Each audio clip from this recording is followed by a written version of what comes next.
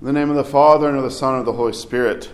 Amen. Glory to Jesus Christ. Glory to Christ. This Sunday we commemorate all of the saints, those who have been known and shown forth, and that we now have icons of, that we surround ourselves with this heavenly cloud of witnesses.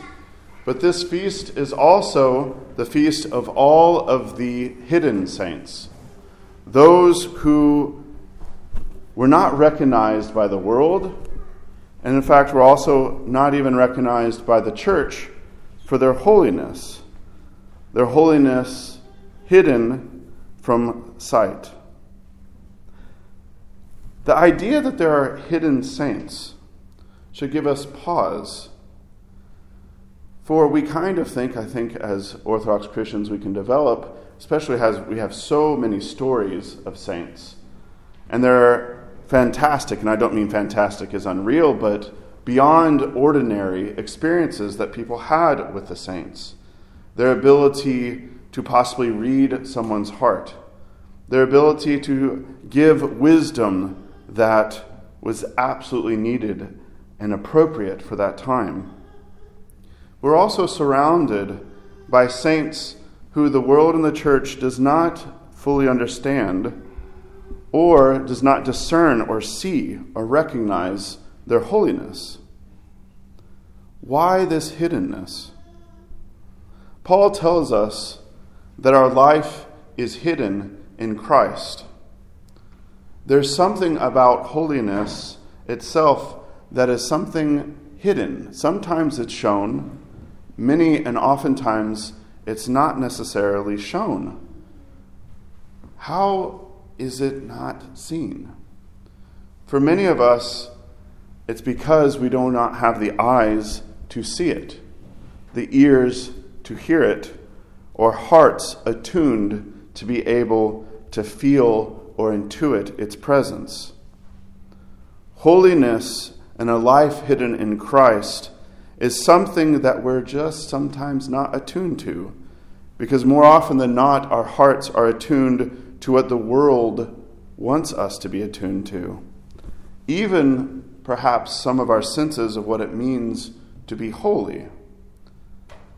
For as we go into our hearts, even in times where we come to God, or we are acting for someone else, sometimes it can be hard to discern, are we doing this for our glory? Are we doing this for the glory of God? The kingdom of God is within us. It is deep within us, a seed planted by our baptism that is watered and grows and develops with the Holy Spirit.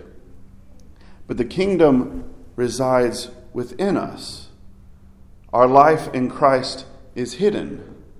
For when we pray, and we can pray when no one knows that we're praying, when we are seeking what is good, there's not some kind of mechanism showing I'm now tracking towards the good, now I'm to the bad. And even some of that for our own hearts can be kind of deceptive. The kingdom of God within us means that we need to find Christ within us, to develop the antennae, to develop a heart, a mind, to be able to discern the holiness that God requires of us, that God not just requires of us, but longs for us to have. This hiddenness is not just within us as we search for our heart to be aligned with the heart of Christ, but it is also because the kingdom is above us. It is something that we are stretching outwards towards. But it's not easily discernible within this world and its values. And it requires from us deep repentance within so that we may stretch outwards to the kingdom that comes from above. The Sunday of All Saints, the hidden saints, naturally follows, according to the mind of the church, the Sunday after Pentecost. Pentecost in which the Holy Spirit falls and, as the scriptures tell us, clothes us with the power from on high. The Holy Spirit gives holiness. The Holy Spirit dwelling within our hearts, having come from above, brings us closer and closer to Christ. Many who are first will be last. The world and who it thinks are first, they're actually the last. And the last, if you read the Beatitudes, the humble, the meek, those who long for righteousness, in the world's eyes they are last. But within the kingdom of heaven, with the power of the Holy Spirit influencing, drawing us closer to God, those who are last in the eyes of the world, they will be first.